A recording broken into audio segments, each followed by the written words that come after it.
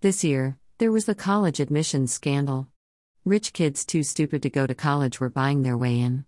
Legacies and big donations have been doing the same for other unqualified rich kids for over 100 years. One example of this is former President George W. Bush, the first president with a master's degree.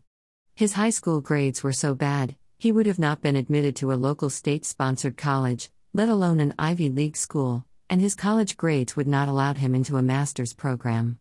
He has boasted several times that he never studied in college. This entire venture cost his father at least $10 million.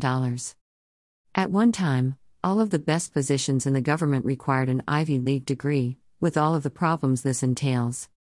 My daughter, Alyssa, graduates with her bachelor's in education in a few months. Her success is completely her doing. She worked hard, and no television star paid for anything. She has every right to be proud. My other daughter, Jamie, finished her major in agricultural sustainment this year. She also has several bachelor degrees.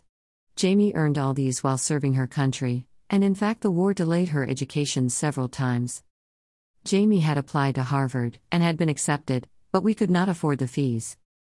This is a sad situation, and another example of plutocracy.